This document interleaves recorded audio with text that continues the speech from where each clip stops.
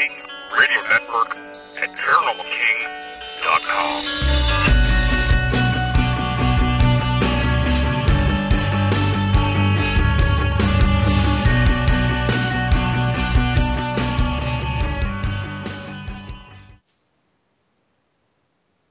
Welcome to the Paranormal News Insider for the week of June 16th, 2020. And this is officially episode number 439. And this is your host, Dr. Brian D. Parsons. And we are live on the Paranormal King Radio Network at ParanormalKing.com.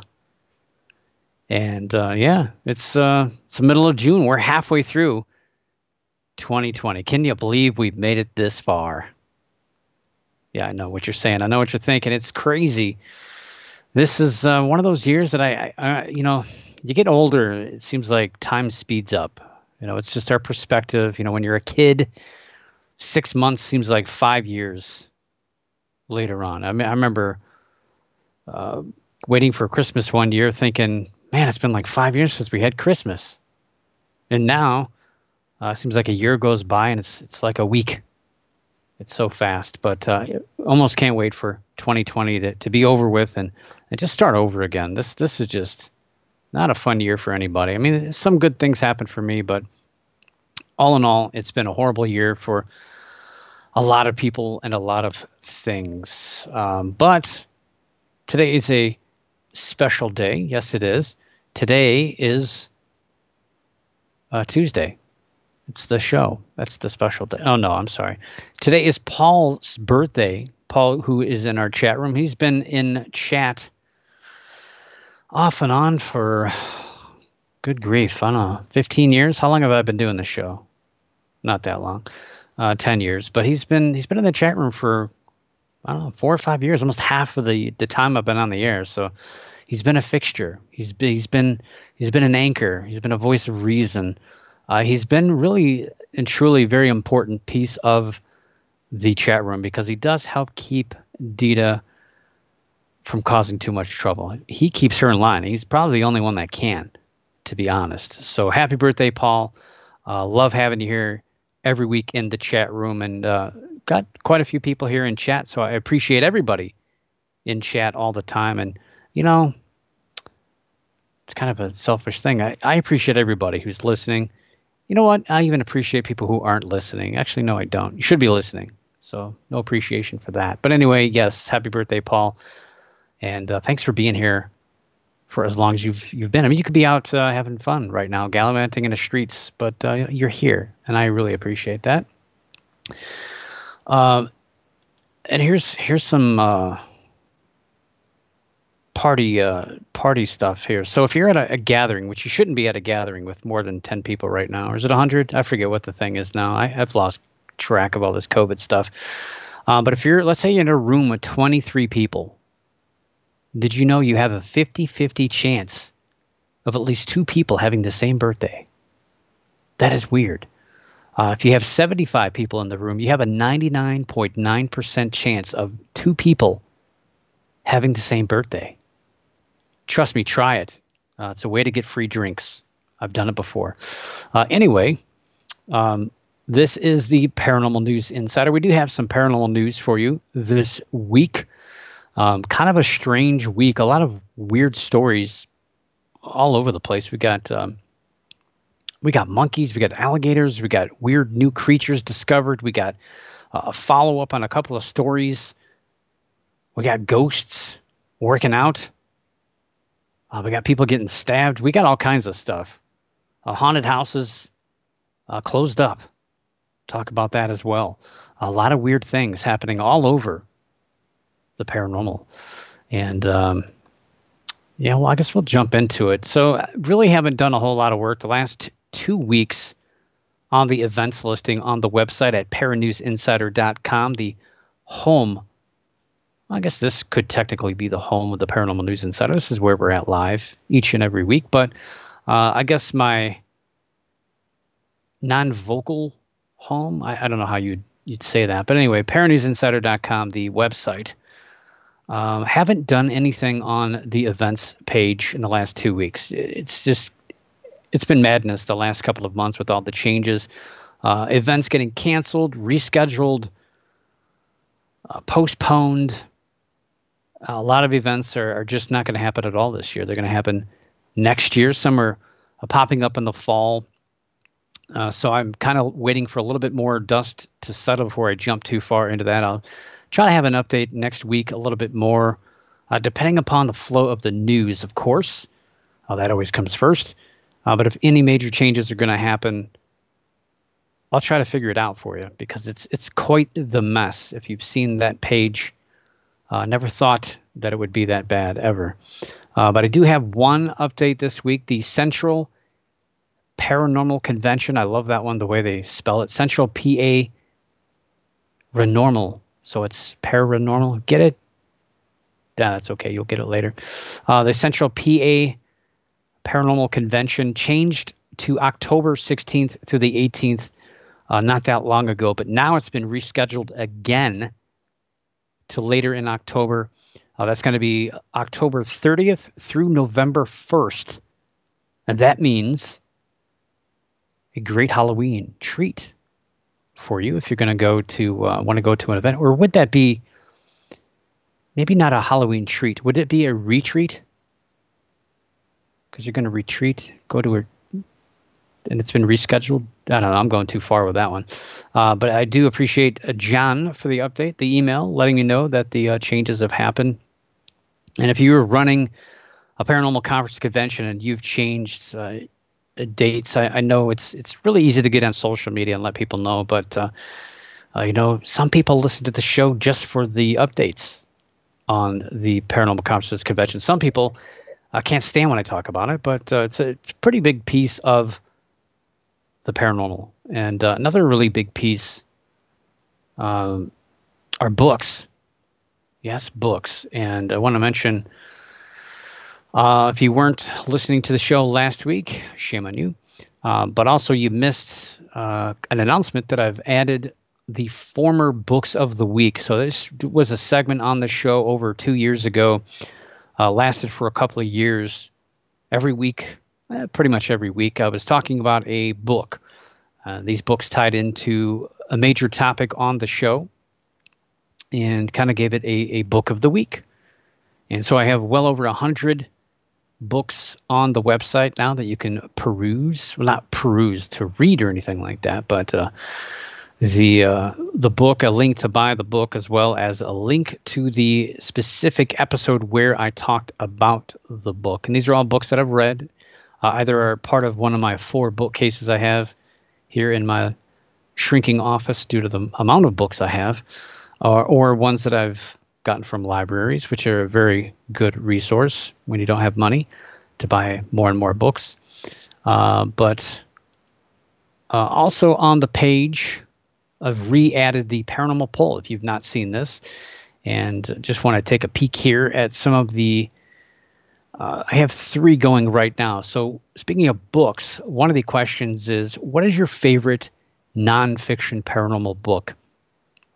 And I really didn't give you a way to add your own book, but I did give a list of pretty much 2 of my favorites in each category. So ghosts, cryptozoology, and UFOs. Kind of 2 of the, what I would think are 2 of the more popular or more well-known books of those, but not from the same authors, because that would be easy. And it looks like we've had some more votes since last week. We got a 3-way tie. That's crazy. 3-way tie. So we have Cryptozoology A to Z, the Encyclopedia of Loch Ness Monsters, Sasquatch, Chupacabras, and Other Authentic Mysteries of Nature, written by Lauren Coleman. It's tied with, actually, no, he's in second. How is he in second? It's a wonderful book. Anyway, he's in second. He's tied with Circular Evidence, a detailed investigation of the flattened swirled crops phenomena by Pat Delgado and Colin Andrews, pretty much the premier book on crop circles, an English United Kingdom piece, which is pretty much where a majority of these events happen, but a very, very, it's not really a huge topic, but in the 80s it was huge, and this is pretty much the premier book in that topic. But the three-way tie is with Stanton Friedman's Flying Saucers and Science, Lloyd Auerbach's ESP Hauntings and Poltergeists, a parapsychologist's handbook, as well as Ghosts, True Encounters with the World Beyond by Hans Holzer. You know the one, the giant one. It's the size of a UPS truck, basically. Three-way tie, those are three fantastic books. And if you have a book that you like, let me know. Let me know on Facebook or message me and say, hey, you need to talk about this book. And even if I've talked about it before, I'll talk about it again. I love books, and I think I want to make books another part of the show. I got to get the book of the week going. I had a couple of ideas, but I never really got around to kind of write anything up on there. Another hot topic, and this has been an ongoing debate in the paranormal field for quite a while. Can there be experts in the paranormal? A lot of people have their own opinions, and you know how opinions are. Everyone's got one. And theirs is always right, and yours is always wrong, right? Especially right now with all the things going on all over the world. Everyone's got opinions about everything. But right now, so I have four answers for this question. Can there be experts in the paranormal? I have yes, no. Then I have possibly. Then I have maybe, but probably not. So kind of a little bit of a range there of answers. And it seems like a majority of people, 57%, say possibly. Possibly. So it's kind of a wishy-washy. Possible, maybe, but maybe not. But maybe not, maybe not. It's possible. So it's a little bit more positive there than no. 29% do say maybe, but probably not. 14% say yes, and so far nobody has said no. So leaving that door cracked a little bit, but hopefully I'll get, I have a blog that I'm writing about that. We'll talk about that when I get that blog published, probably in the next 20 or 30 years, I'm sure, by the time I get that done. But hopefully soon. I was hoping for the beginning of June, but obviously it's the middle of June. And we could talk about that, the controversial subject.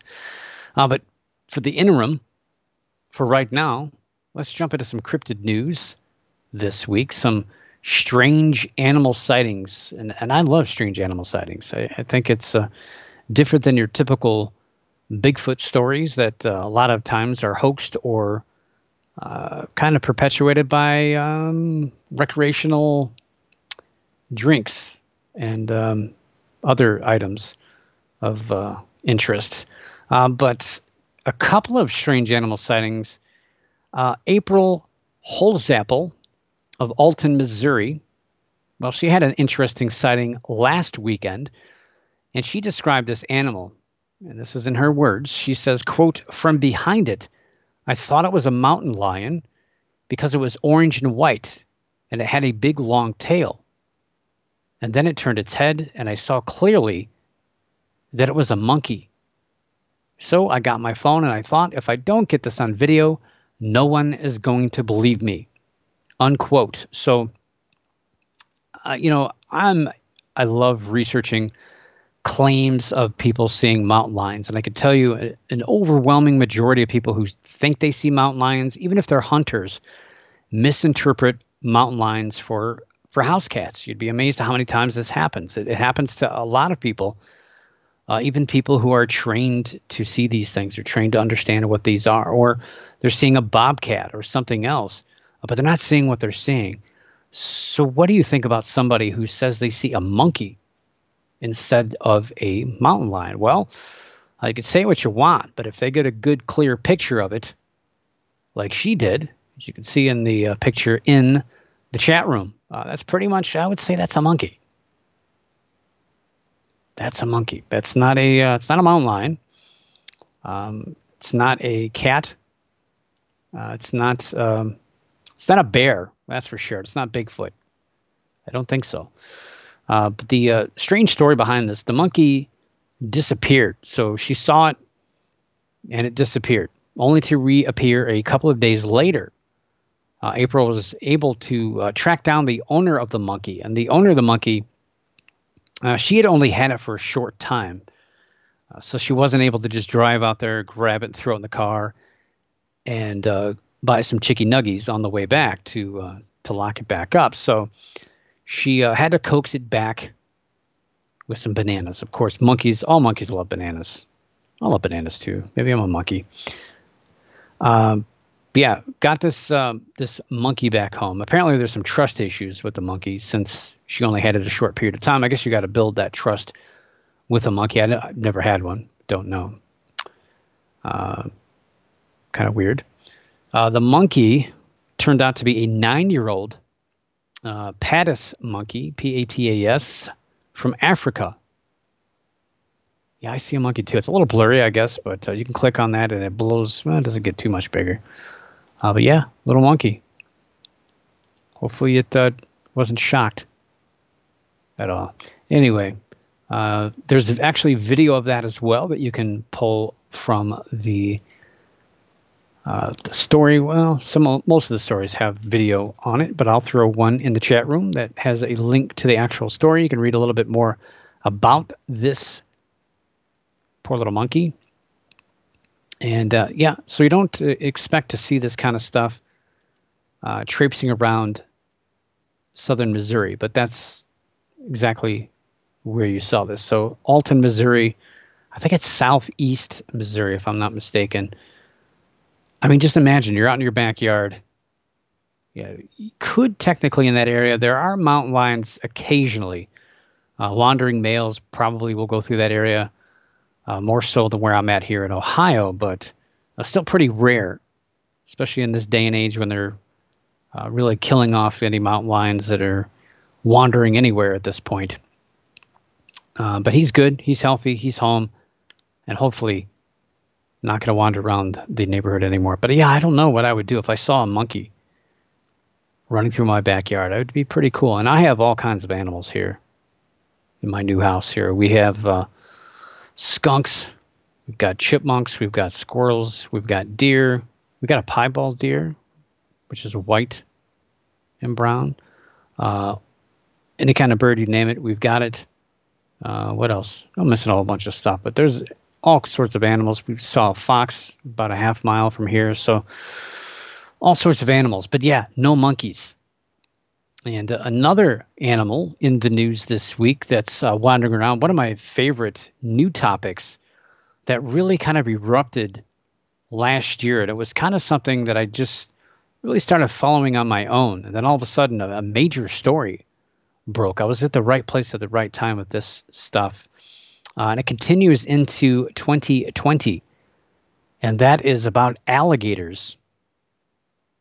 Alligators on the loose in the northeast of the United States. They're not supposed to live here. They don't take too well to cold water. And they're here. We had a scary story last year of a crocodile in Ohio that was in kind of shallow water. It wasn't really a deep river, kind of a creek where children were actually playing in the water. 7-foot long crocodile. So you never know. You might have a monkey in your backyard or a crocodile in the lake. So be careful where you're stepping and keep an eye out all the time. So this next story, I actually had this picked out. Sometimes I'll find a link and I'll open it in a tab and it'll just kind of sit there for a while. And I'm just not convinced that it's something that I want to spend a couple of minutes talking about on a radio show here. But this one just kind of sat there and, again, I have pretty big excitement about talking about these alligator sightings because it's really rampant. And I think it needs a little bit more awareness because people are buying these things at trade shows and wherever else they can get their hands on them. And then they realize that they can't take care of them when they get 5 feet long and they just let them loose. It's extremely dangerous. And it's really sad because it's pretty much, for the most part, a death sentence for these alligators. They can't survive in the cold water, the cold air for very long. It's not healthy for them.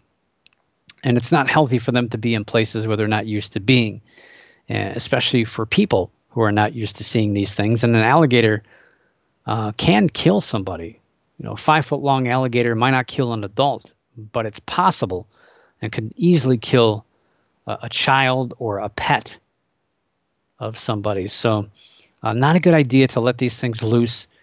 Even in states where there are laws against owning these things, if you want to turn it over, more often than not, they're not going to ask any questions. They're not going to do anything as long as you are turning these creatures in without letting them loose. That's the last thing in the world anybody wants. So I picked this thing out back on June 7th. It just kind of sat there, didn't think anything of it. Nothing really developed. So it was pretty much an episode away from getting closed out and forgotten about.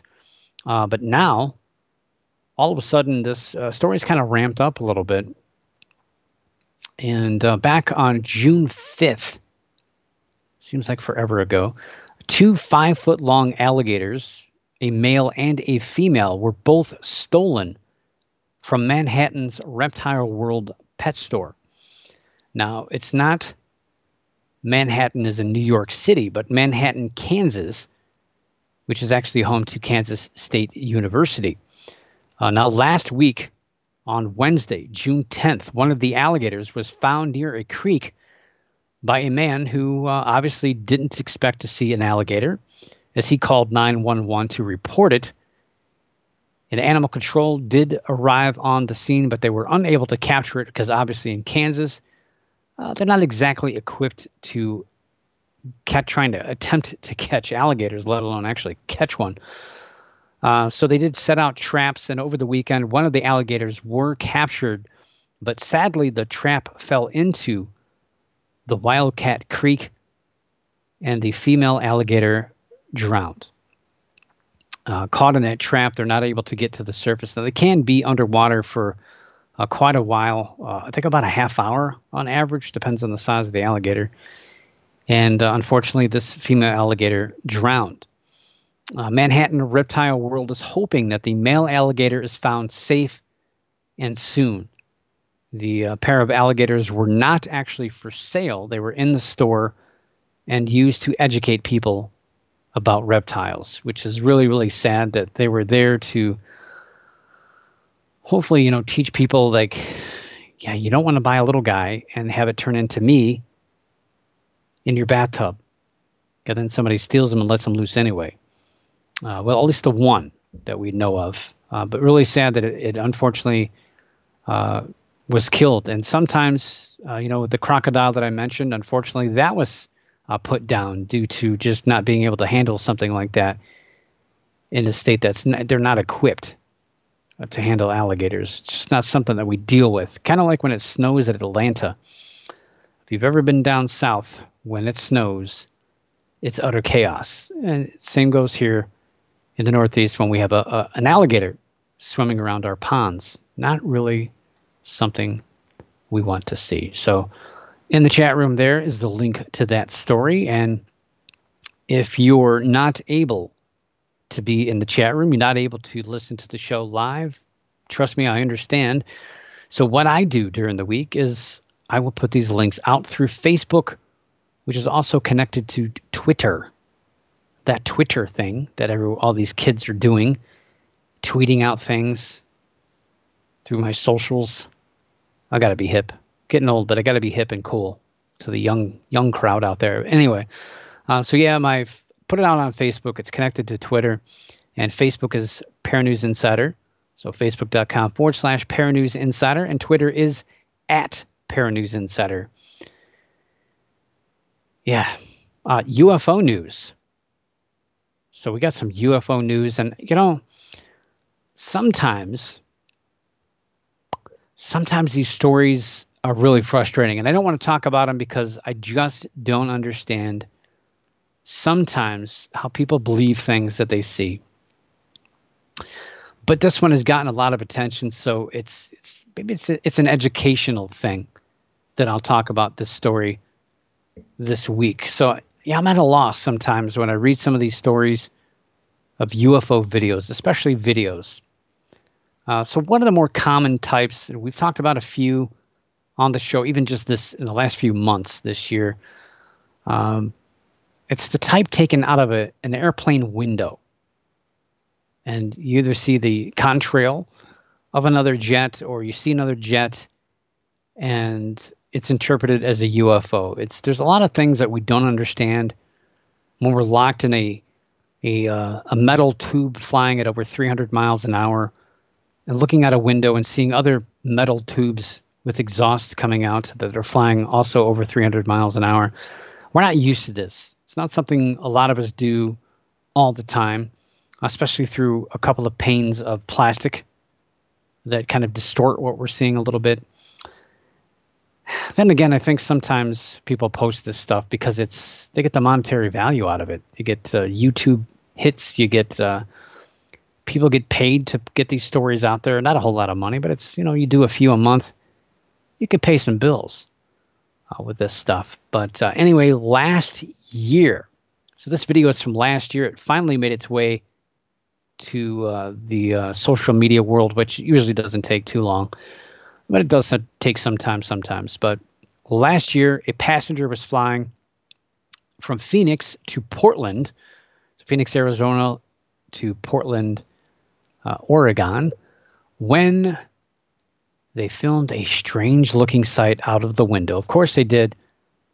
They saw a dark object in the sky. Could have been a cloud. Could have been another jet. Could have been, but it wasn't. No, this thing had two long tentacles hanging down behind it, which then, as the jet continued to fly, it moved. The tentacles moved. Oh my gosh, this is really scary. I mean, maybe I shouldn't be saying this. I should have saved this for the last part of the show. This could scare children. They might not be able to sleep tonight about a large tentacled creature in the sky. Now, some people are stating that this is an alien aircraft, disguised as the contrail of a jet, I suppose. And others are convinced this is an undiscovered airborne creature. This is a brand new animal science has never seen. I mean, we always talk about how many animals are left undiscovered in the oceans. Have we seen all the way down the deepest trenches? Actually, we have, and there's garbage down there, but have we been able to document all the animals? Probably not. But yes, some people have dubbed this a sky squid. You're pretty close, Paul. You said flying squid. But yes, sky squid. So there's going to be a Latin name for this. Squidius skyus or something. I don't know. But some people have also suggested that this it's not just one sky squid. It's multiple sky squid. You say squids or squid? I think it's just squid, like deer. Deer and deer are singular and plural. You don't say deers. Unless it's two John Deeres. Then you can say deers. Anyway, some think it's two sky squid that are mating. So they're having little sky squids. Whoops, I mean sky squid, I guess. Yeah, I do have a picture. So you can see this, and this is just scary. I mean, again, you got to remember, this is a new species, a new creature, a new animal caught in the sky. And what you'll see here is two images. The image on the left is happened before the image on the right. So yeah, you can tell. Look, it moved. It has absolutely nothing to do, again, with the fact that you're sitting in a metallic tube flying through the air at over 300 miles an hour, and you're moving past other objects that may seem to move, but really you're moving, so your perspective changed. Nothing to do with that whatsoever. Simple physics, get out of here. Science can explain everything. No, sir. Well, actually, it can, and it pretty much did. I did right there. I mean, come on. I just don't understand how scientists, let alone pilots who fly all over the world constantly, people have been flying for 20, 30, 40 years, many days a week. Hopefully they get a day off every now and again, but I'm sure, lots of thousands of hours in the sky flying, and no one's ever spotted a creature this big. Now all we have to do is, I guess we got to catch one. right? We got to put it in a zoo. We got to come up with a sky squid net. Jeez. So yeah, I did share this startling photo of this new sky squid in the chat room, and I should have put this away. That it's some people could find this very disturbing, and I know I was deeply disturbed by this as well, and I was deeply disturbed because it seemed pretty simple to me to identify what this was. I don't know. Am I thinking too hard? It seems like it's a contrail of another jet moving away from this one, and the viewer simply moved across the line of sight, making the contrail appear to move. It wasn't moving. You were moving. I know it's confusing physics, and this isn't a physics show, but it seems like it happens a lot. People say this object was moving super, super fast. Yeah, I've had a jet. We got one pretty close, so close you could hear it through the jet. I don't know how that happened, but yeah, it seemed like it was moving awful fast, of course. Probably approaching 600 miles an hour of speed between the two of us. So scary things can happen. But again, I wonder if people make these claims or they put these stories out on purpose so that, going to make a nickel on it or a dime. But YouTube channels like, I don't know, the Hidden Underbelly might publish something like that. Yeah, it's not just UFO stuff. I mean, we've talked about it in cryptozoology, especially with Bigfoot videos and ghost videos, especially with fishing line and different things all over the time. But it's funny because the story actually reminded me of Skyfish. And Skyfish was a story years and years ago. They were called rods or air rods, and some people still believe in this stuff, but it's pretty much completely disproven. It was just a photographic anomaly. It got a lot of attention, so much attention in the paranormal field that it was thought of a alien type thing. But scientists got a hold of this, and I believe it was somewhere in New Mexico. I don't know if it was Area 51 where people were seeing these things and they thought it was alien spacecraft or something. But scientists wanted to figure out what was going on, and it turned out to be basically motion blur with cameras, video equipment, different things like that. So birds and other insects captured in flight with motion blur. This is just a blatant video, and if you watch the video, basically you're seeing what's in those pictures, and you can just slowly see this contrail go by, and it just moves. I mean, obviously the jet's probably turning as well, so that's creating the illusion that this thing is moving, but it's not. It's not. Things just really drive me crazy, but we got to set the record straight. I mean, could it be a new creature? Sure, it could be. But is it? Probably not. More than likely not. So if you're interested in seeing the video, the sky squid, the elusive sky squid, I'll throw that link in the chat room. Place it gently, I should say. There it is. There we go. So also in the UFO field this week, well, we've finally have a resolution, and I love when stories come to an end. They basically have a resolution. We figured it out, or we come and say, yes, it's a hoax. Yes, it was real, or hey, this is what happened. Unfortunately, this one fits in the hoax bin. So since we're on the topic of fake videos, the Mutual UFO Network, or MUFON, or I guess you could call it the Mutual Unidentified Flying Object Network, which is so weird to say that. But yeah, MUFON has finally responded about the purported UFO crash in Brazil. Back in May, reports, photos, and video of purported UFO sightings, as well as a crash, began to circulate through social media, stemming out of Brazil. And what helped fuel the supposed sightings and the stories was the claim that a vast number of pieces of media, as well as posts accompanying them, were disappearing from social media as if they were being removed by some sort of shadowy presence. Dare I say, Men in Black? UFO stories are more believed, I guess, if they are tied into a conspiracy theory, apparently, especially UFO stuff. Conspiracy theories, UFO stories, pretty much all in the same bag. Right there. Paper bag. Potato sack. I don't know what kind of bag it is. But, yeah, the event purportedly occurred in a forested area near Guanabara Bay, which is about 15 miles or so as the sky squid flies northeast of Rio de Janeiro.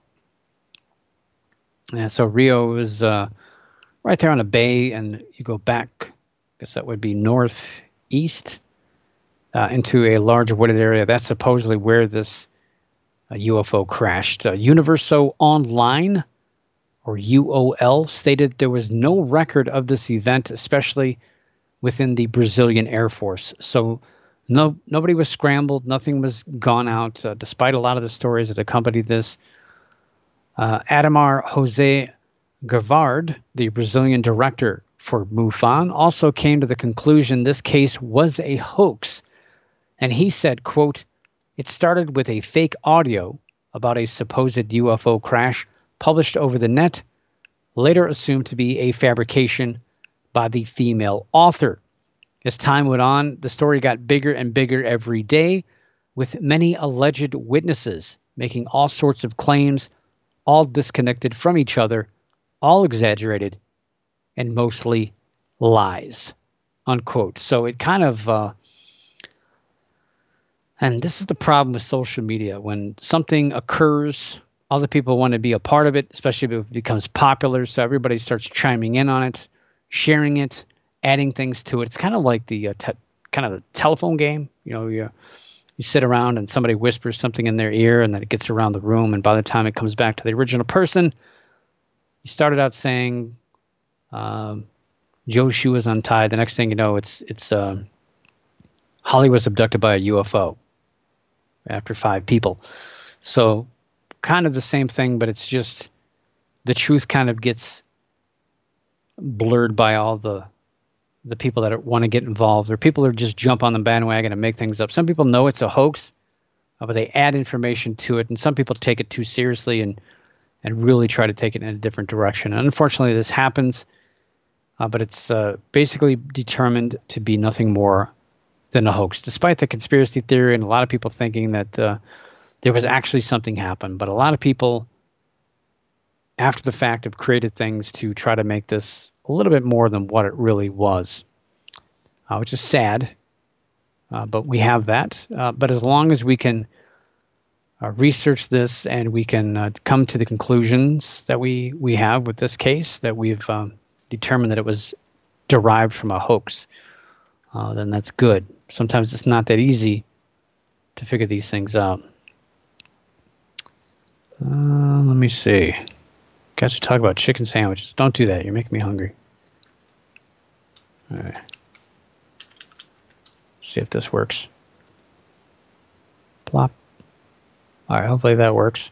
So the link in the chat room.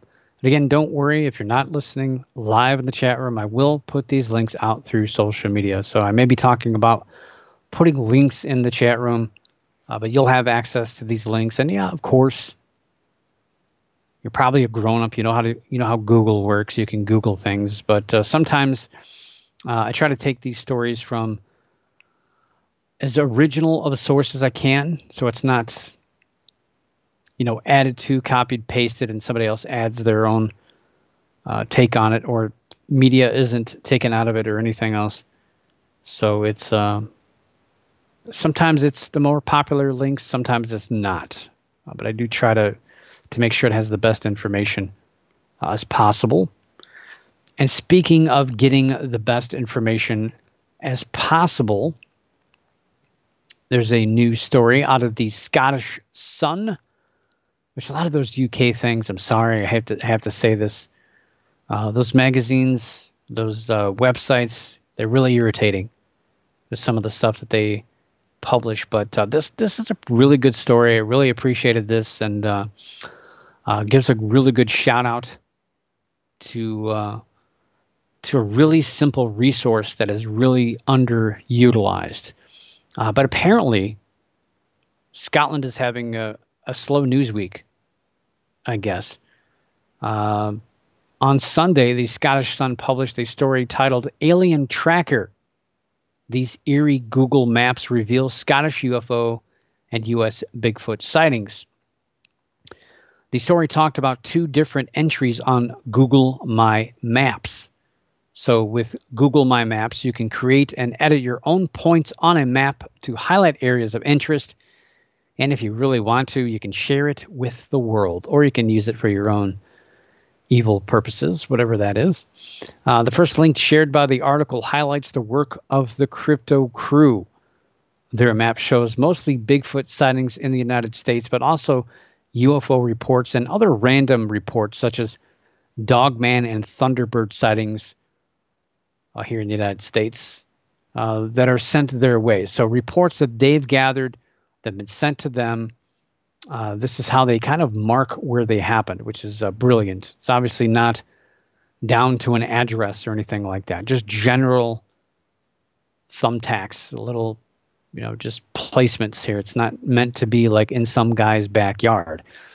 But they also have reports in Scotland and Australia, which is why they ended up in the Scotland paper, online paper there. So really interesting. The second map was created by an anonymous user and contains random UFO sightings around the world. And while the Crypto Crew page is updated seemingly as cases are coming in, I know there's a couple that were added this year from looking at it. The second one seems to be a blend of a few historical cases, stuff that happened 30, 40, 50 years ago, along with some current ones. But I don't think I saw anything that said 2020 on it. But the information about each case is minimal, so I'm not sure where they got the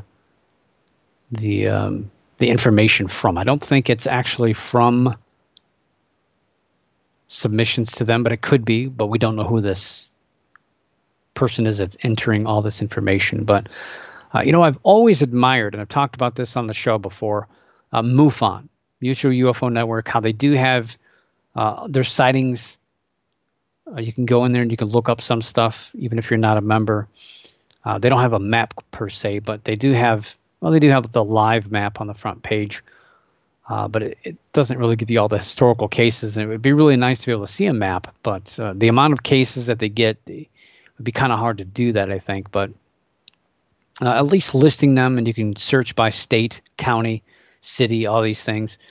That's unprecedented in pretty much anywhere else in the paranormal. So it's great to see this map technology utilized in a way to tie together cases, tie together sightings, so that other cryptozoologists, other researchers in various fields, UFOs or whatever, can share with other people, and other people can see what's happening. You got to be careful though, because just because somebody said they saw something, and you get another report in the general area, it doesn't give it any more credence that it actually happened. So you have to take these things at face value. A report is a report. It depends on how much investigated or what evidence you can find.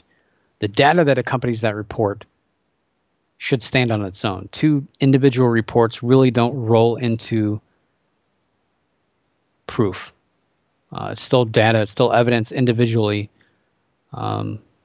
Unless multiple people are seeing something at the same time in regards to a UFO, it gives it a little bit better potential for being solved. But we have to be kind of weary at how we're looking at data. But nonetheless, I think it's still a fantastic way to share information with other researchers.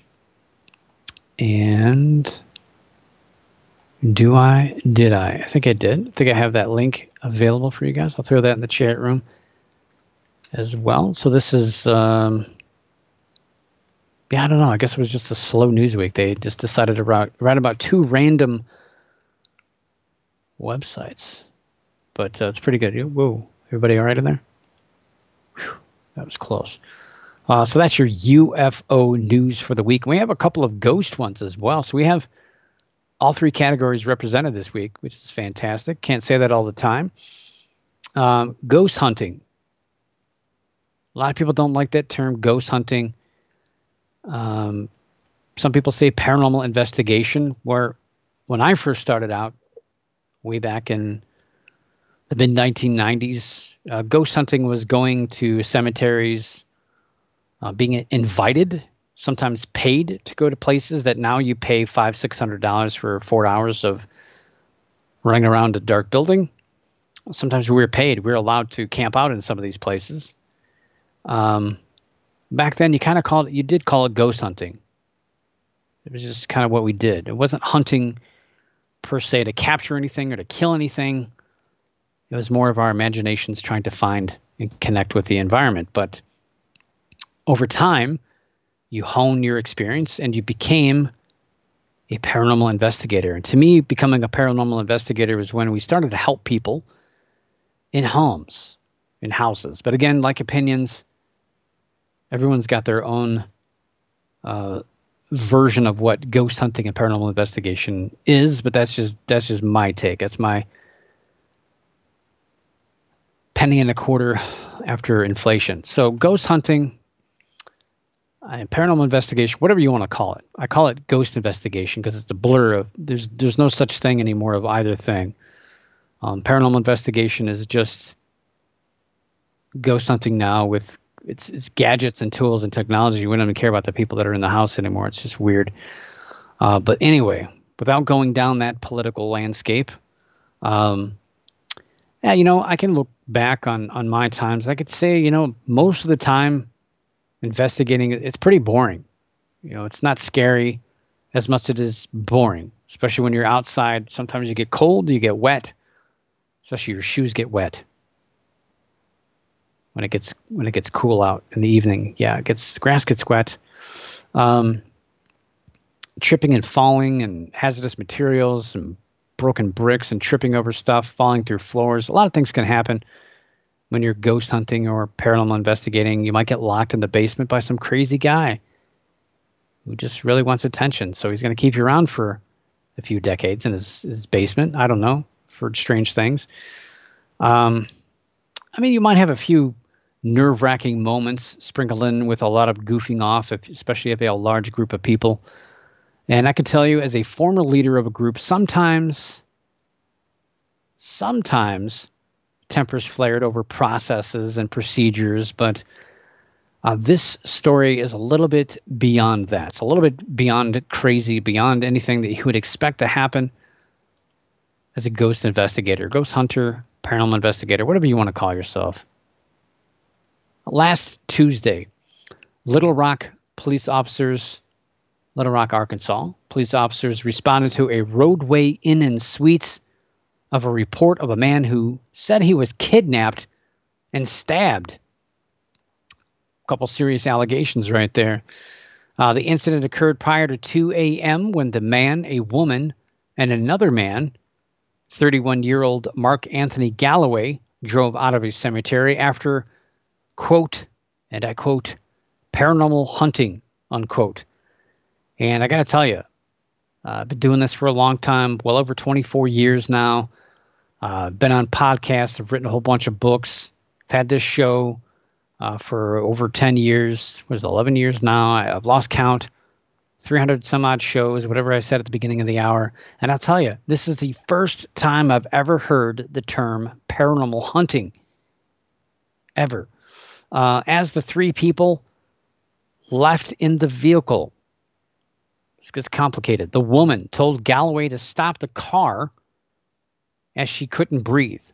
So I don't know if she was hysterical, if she was laughing, or if she had a health issue. I don't really know at this point. So she couldn't breathe. So she asked Galloway to stop the car. So, if somebody's driving a car and they're not stopping, what would you do? She did what I think anyone would do who couldn't breathe while in the car would do. She tried to take the keys out of the ignition, of course, because that works. Try it next time you drive it down the freeway. Okay, it doesn't work. Doesn't do anything. The man in the back seat also tried to get control of the vehicle, but then he was stabbed by Galloway. How, I don't know. I guess seatbelts weren't a thing in this car. I don't know what kind of car this was. And I can't even imagine what kind of conversation went on in this vehicle that led up to this. So the unnamed man had stab wounds in his thigh and torso, and Galloway had cuts on his chin and left hand. Galloway was charged with felony first-degree battery and false imprisonment and was being held at the Pulaski County Jail. Galloway has previous arrests, shocker, for drug possession, aggravated assault, and false imprisonment. I mean, what led to this? And were they all together in the hotel? Motel? Whatever it was? I mean, hopefully this wasn't about pictures of orbs. Very, very well might have been. I don't know. But a weird, spooky situation down in Arkansas. And I've had a lot of weird stuff happen in my time investigating. Lots of stories I could tell you, but I've never been stabbed by a person. So another video this week, a ghost video this week, getting a lot of attention. A viral video out of India has been getting a lot of attention. So it's actually a police video. Well, not really a police video, a video where police are standing around filming. And somebody's filming the police filming, which is really cool. They're filming outdoor exercise equipment that seems to be moving on its own. Spooky. India, pretty much, it's a little bit behind the United States in getting, again, paranormal investigation to become popular, but it's pretty much now one of the most popular topics. In India, it's probably more popular than in the United States right now. A lot of paracelebs have been on TV shows that have really helped boost the popularity in India, including a good friend of mine, Gaurav Tiwari, who sadly passed away. It's been almost 4 years ago, and is sorely missed. Very excellent researcher, investigator, and a big voice for India and the ghost investigation field and the UFO field as well. While the United States has a solid belief system in ghosts, as well, I guess you could say a large legion of skeptics as well. India, on the other hand, they've got the same, but they've also got a lot of other beliefs in the middle of all this. A lot of old school beliefs of magic and mythology that kind of blur the lines between skeptics and believers. And it makes things a little bit more difficult to discern what reality really is. So in this video, there's 2 shoulder press machines. So you sit on this machine. So you sit facing away from, well, I guess it's kind of hard to explain, but you're facing away from this machine basically. And these handles come down over your shoulders and you just kind of push up. And it uses your weight to counteract with this machine. So there's no weight, you're not pulling the little pin and putting in the weight kind of situation. It's more just your own physical weight that's providing the resistance for this machine. Well, it started moving on its own. Nobody was sitting in the seats. So what was it? Was it wind? No, it wasn't wind. Was it fishing line? I don't think so. But the equipment does move on its own. But it's after a push start by a living person. So once the equipment is set in motion, it will continue to move for some time. And the reason for that is it was overly greased. So there is another video uploaded on Saturday showing kids pulling down on the equipment. They walk up to it, it's motionless. Other people are around in the park. It's motionless. These kids walk up to it, they pull it down, and it starts going on its own for a while. Well, that is until the kids climb all over the equipment. So despite how cool the video looks, and I was kind of stumped for a minute. I was watching this. I was like, I don't think I have an explanation for this. This is pretty cool. Maybe this is legit. But no ghosts there. It's just overly greased equipment. Some people have that problem, I suppose. So I'll throw that link in the chat room as well. And again, don't worry. I'll have those throughout the week. It's a pretty big story, too. I'm sure it's going to get out there a little bit. And, one last story tonight, this week. Kind of weird. And it's just weird to talk about this. It's June. And I'm about ready to talk about haunted houses. And I guess for some people, October can't get here quick enough. Halloween, it's an awesome holiday. Second biggest holiday next to Christmas, pretty much, in a lot of aspects, be it alcohol consumption. I think more cupcakes are bought in Halloween than for Christmas. Candy, obviously a big one. But its story also borders a conversation that I was having a couple of days ago, because here in Ohio, we have a giant amusement park, and they're announcing it's going to start opening. And I'd heard that face coverings were going to be mandatory. And my question was, so how are they going to deal with people wearing face coverings when they're on rides? Because it wouldn't make sense to have people standing 6 foot apart in a queue line just to get on the line right next to somebody else with no mask on, screaming and yelling and probably spitting all over each other. Just doesn't make any sense. You can't take it off on a roller coaster, because if you scream and you're in the front row, everybody behind you is going to get infected. I know, it's weird. This is the kind of stuff I think about. The International Association of Amusement Parks and Attractions, or the IAAPA, which sounds like a new kind of beer. They tagged themselves as the Global Association for the Attractions Industry. The IAAPA doesn't care that it's June. They're already thinking about October, or again, Halloween. So Halloween, yes, it's a huge moneymaker here in the United States, and haunted houses make a pretty big dent in the amount of money spent on the holiday itself. And according to the article on yahoo.com, which I found out that they got it from somebody else, because I found the quote, Americans spend between $300 and $500 million each year on haunted house tickets. And there are thousands of haunted house attractions nationwide, really worldwide. And a lot of these are actually charitable ones. So the industry wants to find a way to still stay open, but also keep people safe.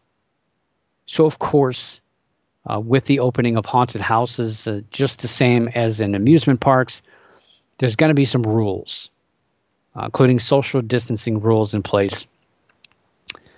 And so apparently gone are the days of being chased by somebody with a chainsaw or somebody screaming in your face, because you can't do that now.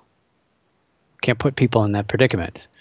Some suggestions from industry insiders include using plexiglass and increased sound technology. So we might go from the visual, blood-soaked costumes, to now a change into blood-curdling screams from surround sound speakers. I don't know. When I heard the word plexiglass, kind of reminded me of Disney's Haunted Mansion. I mean, really, and I love talking about this topic. One of my favorite topics when you're talking about ghosts. One of the best gimmicks ever used, and it's very old, but yet it fools anybody to this day, and that is Pepper's Ghost. One of my favorite things. Pepper's Ghost gets its name from John Pepper. Can't remember his middle name, and it's not Doctor. Who created the modern-day method of reflecting light through glass, or from glass, to create a transparent image that resembles a ghost. It's very simply done, and you can do it yourself, and it's really amazing at how well it works. And I guess one of the best examples, and the largest example of Pepper's Ghost set up in the world, and it's 30 feet by 90 feet, by the way, if you're keeping track at home, is the ghosts in the Haunted Mansion down in Disney World, Disneyland as well. So they're sitting around a table and they appear to be dancing around the room. And they look like they're really there. It's amazing. I remember I rode that ride just for that time. I didn't care about all the other illusions and things that were going on. I just wanted to see the ghosts. And I wanted to see the ghost sitting in the car with me. I thought that was the coolest thing. So it's simple, super simple to create again, and it does fool a lot of people. New technology that we've seen, probably remember, was it 2012, the remake of Tupac Shakur. They've done Michael Jackson, Whitney Houston, a growing list of other singers through this 3D technology. A lot of people call it a hologram. Well, it's not. It's actually a version of Pepper's Ghost. It's just an updated version of Pepper's Ghost. We can make somebody appear as though they're completely solid standing there on stage. It's amazing. And it's all the same concept of Pepper's Ghost. So as far as haunted houses are concerned, it's going to change. It's pretty sad when you think about it. It could totally change them back to how they used to be. So, a lot of people think, well, haunted houses has been around forever. Well, not really. In this latest incarnation, that they're really not that old. Well, I guess it's a matter of numbers. So I guess 105 years is pretty old. But, thinking about this type of thing, traditions, I guess that is a long time. Haunted houses might make their way back to where they actually came from before they were popular, and that's the garage. So before 1915, which was the first recorded haunted attraction, it was in the United Kingdom. It was called Orton and Spooner Ghost House. So before that, many of these attractions were in people's houses, backyards, or garages, and they had their own haunted houses. And the industry pretty much stole this from people and created this industry. But now it's in threat. How are they going to scare people and keep their distance? Actually, I think in Ohio here we have laws against that. I know in Pennsylvania it's a contact state. You can get knocked over, knocked down, punched. All those fun things that I really don't like to get done in real life, so I wouldn't pay to have somebody else do that. But yeah, I think pretty sure here in Ohio that's non-contact. The last time I don't know, I don't really go to those anymore that much, but how is it going to change these? Is it going to ruin it forever, or is it going to make a new version of haunted houses? So kind of food for thought. We got a couple of months to kind of see how that's going to play out. But right now, I think a lot of people are excited to get out there, go to the amusement parks, go watch movies. I really want to go to a movie theater. I think that would be kind of fun to relive my childhood, actually go to a movie again. Seems like so long. But until then, yeah, stay safe. Keep each other safe. And I don't know. I got lots of other advice, but I guess I'll keep it to there. But I guess I'll give you a little bit more advice, because advice is always good. I'm not telling you what to do, but since I'm going to see you next week, I want to make sure that you keep your eyes in the skies, your ears in the woods, and the hair standing on the back of your neck.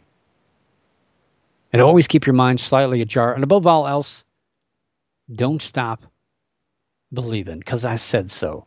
For the Paranormal News Insider, this is Dr. Brian D. Parsons reporting.